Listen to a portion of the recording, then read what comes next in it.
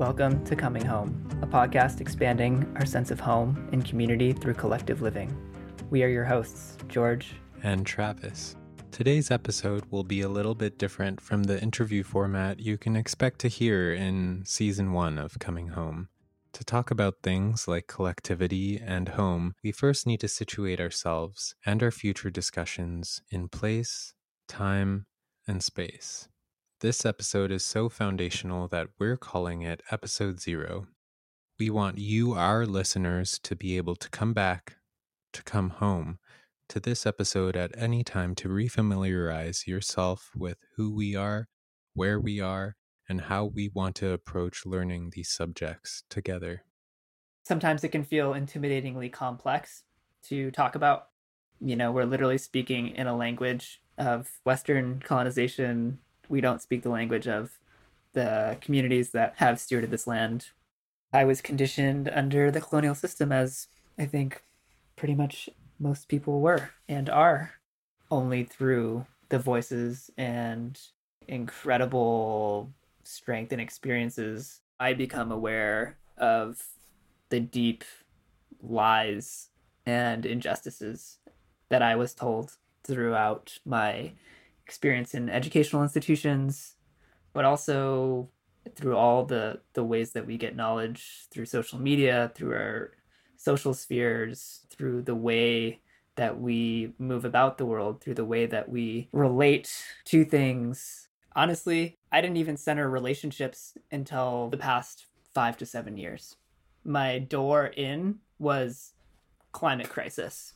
That, for me, was my inspiration to originally move to Vancouver, for one, or move to so-called Vancouver, but also to question the trajectory that we're on. That inquiry has led me to realizing that our relationship with the earth, with the land, with the climate is out of balance, which I think many people know now, but also that is inherently tied to all relationships, most importantly, probably ourselves, and seeing ourselves as separate from the climate system, seeing ourselves separate from the plants and animals, seeing ourselves separate from one another. And that's reflected in the way that we dehumanize ourselves, we dehumanize each other. Those realizations allowed me to center relationships. The people who know the most about relationships to the land are the indigenous people who are still living on their ancestral lands, who are still practicing their ancestral ways of knowing and being, in resistance to the global, modern, Western capitalist dysphoria that we are currently living under. I think all of that is just to say that it does run deep, it is complex, it's all connected, and it's also quite simple in the sense that we are in a crisis of separation. We are in so many different crises. I think the root of where we're at today has so much to do with our histories as individuals, as settlers, as people who have been displaced to varying degrees, to people who have been traumatized.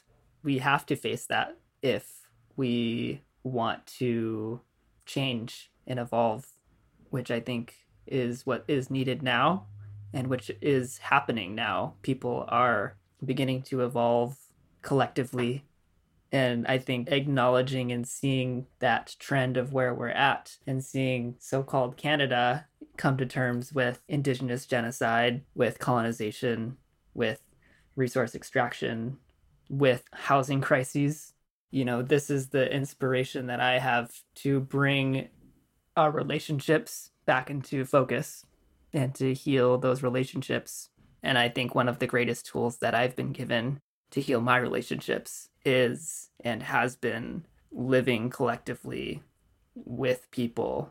And I mean that physically sharing my home with people, which I do now, but also I mean that with all my relationships, with my family, with my chosen family, with my coworkers, with my friends, with strangers, with my neighbors, with the animals, the plants, the water, the beings that sustain us, the earth. All of these are relationships that I and we are trying to collectively heal from. And so relearning how to live collectively, how to come home to the realization that we all share the same planet, the same space, the same air, the same climate system, the same resources that sustain us. There are so many ways we share this planet and a common humanity, and yet we all have different standpoints, composed of rich histories that influence how we study and talk about tough topics, standpoints that influence how we co create knowledge, how we see ourselves in relation to others, and really how we go about our daily lives amidst all of the mundane and extraordinary interactions along the way. On that note, I'd like to introduce myself. My name is Travis. I use him, them, her pronouns, depending on the context. Very fluid that way. My story began on an island called Ambon in a province called Maluku in a country now known as Indonesia. I was born to my mother, who is ancestrally from Ambon and has been for hundreds of years in her family. My father met her as he was sailing around the world. He and my mother settled here on the unceded ancestral territories of the Semiahmoo First Nation back in 97, which was just after I was born. We immigrated here due to ongoing religious conflict that ended up erupting into war on the island of Ambon. My father came here to so-called White Rock because his parents, who are British, Irish, Scottish, moved here. My dad's parents settled in White Rock after World War II, where they raised him here. So returning here was part of us requiring stability, having my dad's family members we could rely on for support in the midst of immigrating to a new country. Throughout my childhood of growing up here on these territories, a lot of support came from collective situations, particularly the church, where my mother finds a lot of her faith, and it's also a way for her to connect with other people. As I began to challenge myself with the history of the church, with the history of this land that we were occupying and living and enjoying, the history of the peoples of this land, and my positionality and the privileges that I've been able to enjoy, despite feeling like oftentimes I don't even have that much. But being able to access all the things I have throughout my life growing up here, especially across cities from White Rock to Vancouver, the amount of knowledge holders who have taught me about what it means to listen and learn and unlearn, and how I can offer my strengths towards reconciling the injustices that have been done unto the ancestral stewards of these lands, learning to be an ally and an accomplice, and how all of that ties into this illusion of separation from one another. And I think collective living is a way of pulling through that illusion to remind ourselves of one another's humanity and the ability we have to reach out and support each other through resource sharing, through speaking, communication, through learning how to share space in a way that is compassionate and prioritizes Indigenous stewardship and their stories and their protocols while also honoring our own ancestral lineages and the roots of their collectivism and how they were able to operate and sustain villages of people before the capital colonial priorities of our contemporary world. I think those are values that are so deep ingrained in us. And there's a lot of traumas to unpack as to why we feel like it's so hard to share space and share compassion with people from different backgrounds and identities. But we can do that.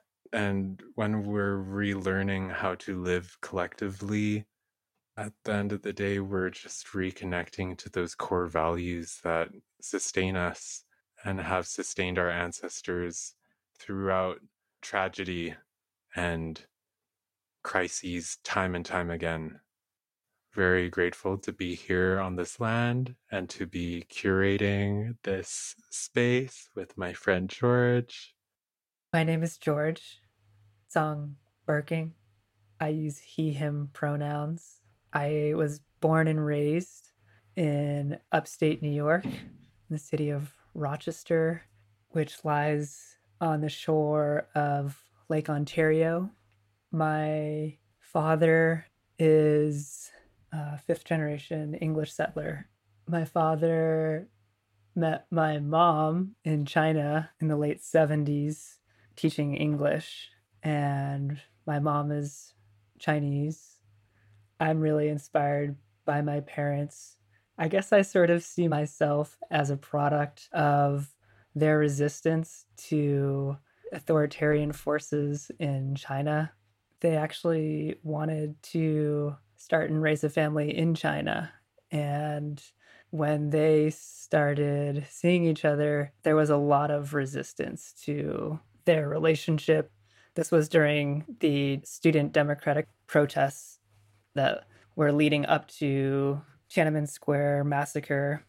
They had been getting harassed and pressured to the point where it was safer for them to return to the United States, where my dad had family. And so they left China. The year after they left, what they had suspected was right, which was that Chairman Mao would bring down the Iron Hammer. And yeah, Tiananmen Square massacre happened, or the border, I believe, closed for a while after that. It was unsafe for democratic ideas to be existing in China. And so that's a big part of my story and my understanding of why I grew up in Western culture in the US.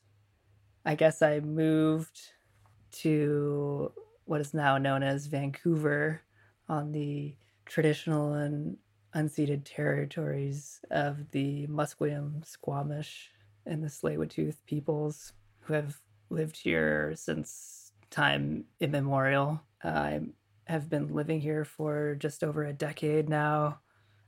This place and the communities that I've met here, I've grown to become a part of, and they have deeply changed me in my understanding of how I relate to a place, to a people, and most significantly to myself.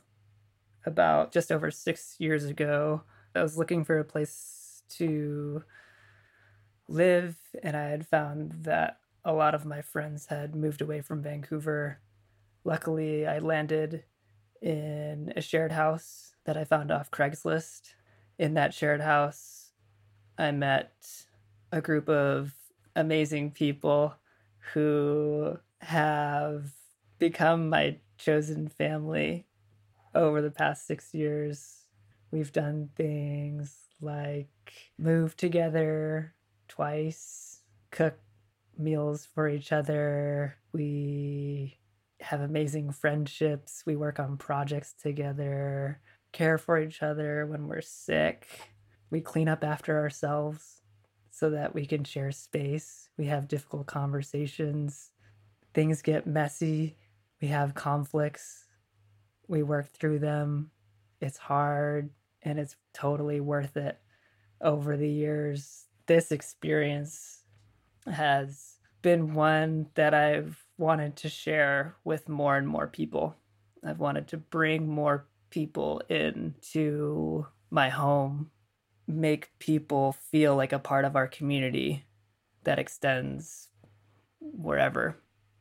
The relationships, the learnings that I've gained from this community, I've reflected back to my family, my friends, my coworkers. It's been a grounding force in my life like none other. That's something that I really want to share with people. And another aspect of living this way has been the realization of how rare and stigmatized living with your friends can be as you age and get older. I just turned 29 and I don't know that many people who live like this. I know a few. As I get older and I look forward into what the next 10, 20, 30 years might look like, I find myself wondering what community could look like for me. I honestly don't see that many models except for what I've learned about the indigenous peoples here and also elsewhere. I'm so curious to invest in a future where I can continue growing my community in the ways that I have and to do it in a way that is sustainable, that is transformative, that holds relationships, multiple relationships with care, with commitment, with accountability. And I see that Indigenous peoples have been doing that. And I think this podcast is a big part of my process of exploring what collective living can and has looked like for peoples in the past, but also what it can bring as we grow collectively into a future. I don't remember much about when I was born in Ambon, but I went back to visit when I was 10 years old. And it is very much like a hot, humid, and moist tropical paradise that's also been slowly succumbing to the effects of ongoing colonization, mostly through the amount of pollution that's present everywhere, from the sea to all the gutters around the main city. But the parts of it that really remind me of how my mother grew up and how her family lived was my Oma Ita's village, which was on the other side of the island away from the main city. And this village had been rebuilt after the war, but the way that the village operated was very much an open door community kind of system with a shared chicken coop in the middle. It's all just dirt roads and huge, lush jungle surrounding it. There's a pond that is frequented by people in the village, and I would go swimming there to cool off and in the walls of this pond, there were hundreds of these holes where eels lived in, and they would come out and swim with you, especially if you had eggs you could offer them. And they would just like brush up against your leg. And I loved it as a kid for some reason. I just remember feeling an overwhelming sense of people looking out for one another there. As I've come to reflect on my experience being there as a child, I've learned a lot since then, especially from the indigenous peoples of the Coast Salish nations that I've been growing up around, because of the way that they hold the truth of their ancestry and their storytelling so firmly, and the way that they continue to practice those beliefs and pass them on. And that's something that I felt missing from both of my parents' ancestries, because my mother was raised Christian in Ambon. Our whole family was. That is but a relic of colonization from the last empire that had left its mark. There's so much more that I've started to learn about the island, about my mother's ancestors prior to colonization, but most of it has just been through Google and trying to read settlers' accounts during the spice trade of how these people lived and how they communed. And that is another part of my curiosity into learning about all the different ways people commune and live collectively and share roles, share space. When you were talking, I was like, oh wow, there's keeps going. I thought of things a lot of different ways that I could describe my upbringing. I feel like I was primed with my Chinese family upbringing for collective living in a lot of ways. I don't know, I grew up in a school where everyone, all my friends or whatever, like were white pretty much, and grew up in like white suburban sort of family homes. You know, everyone has like their own room and they get presents. They celebrate all the holidays. They get presents at their birthday, play video games, eat chips and snacks. And I was like, I didn't play video games. I didn't have snacks. I didn't have my own room.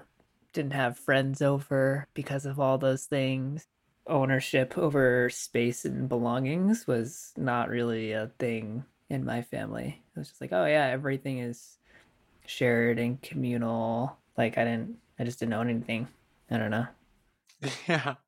Well, I think we'll try to unpack that. At our house, our computer was in our kitchen. Like everything was just in the kitchen. Hmm. And then our living room had like two couches and a TV, but pretty much everything was in the kitchen.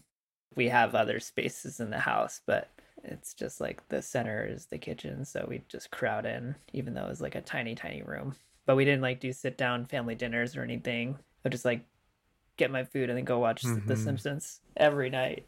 I relate to all of that.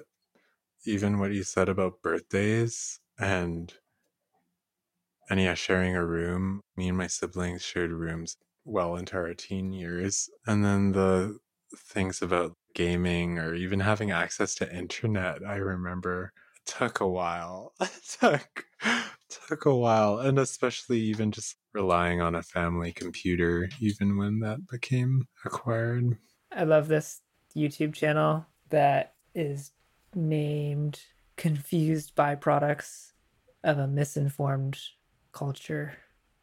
That resonated with me, especially in my like teenage years when I discovered it. I just love that concept or phrase, and I feel like it described my upbringing of like living in a way that was not reflected in the world around me, and then slowly sort of aging into a process of assimilation into like mainstream culture through education, through work, through friends, through money, livelihood, became closer and closer to what I understood to be normal. And then over the past like 5 to 7 years, I've been unlearning all of that, which Mm. is a lot of work because there was so many years of conditioning myself to fit in and belong to the dominant culture of all the things. I know, for instance, I grew up kind of eating my mom's food, which was mostly Chinese food, but then we all wanted American food. So she would westernize the Chinese dishes so that we liked it. It would be like spaghetti with soy sauce, stuff like that. And then now, the past couple of years, I started making crepes, but similar to like xiaobing, which is the green onion pancake. So I would make the crepe, but then chop up onions and green onions in it, and then eat it with soy sauce dip. It's amazing. I actually haven't done that in a long time, but I was like, this is the new culture. And then also creating new traditions.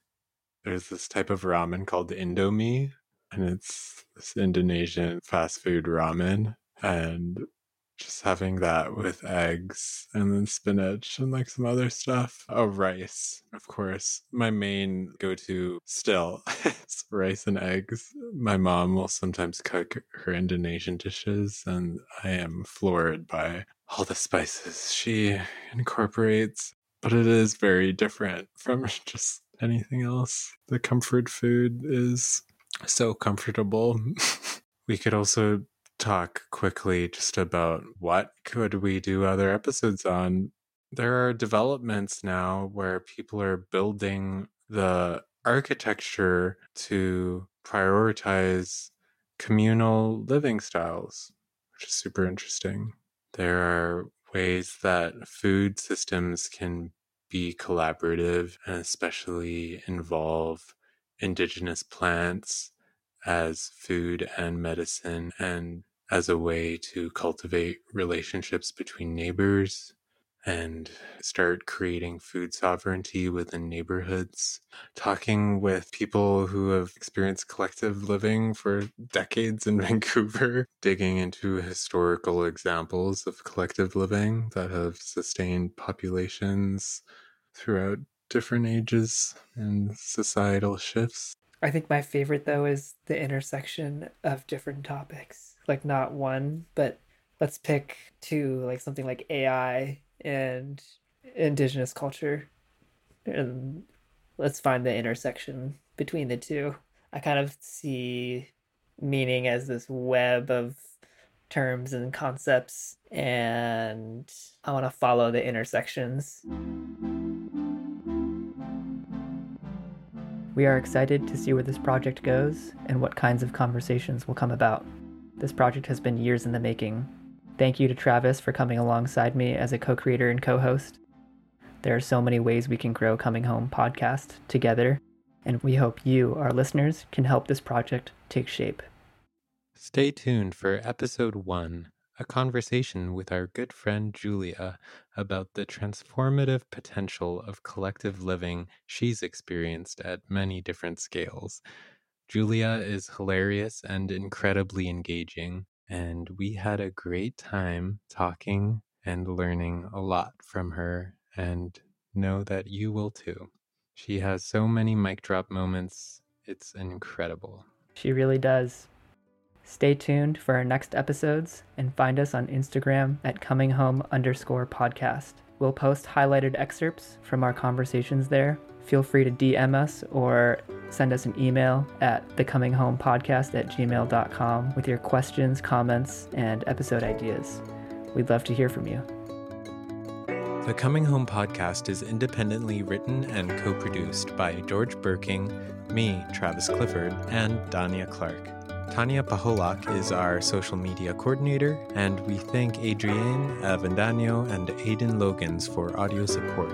And, of course, thank you, our listeners, for joining us. See you next time.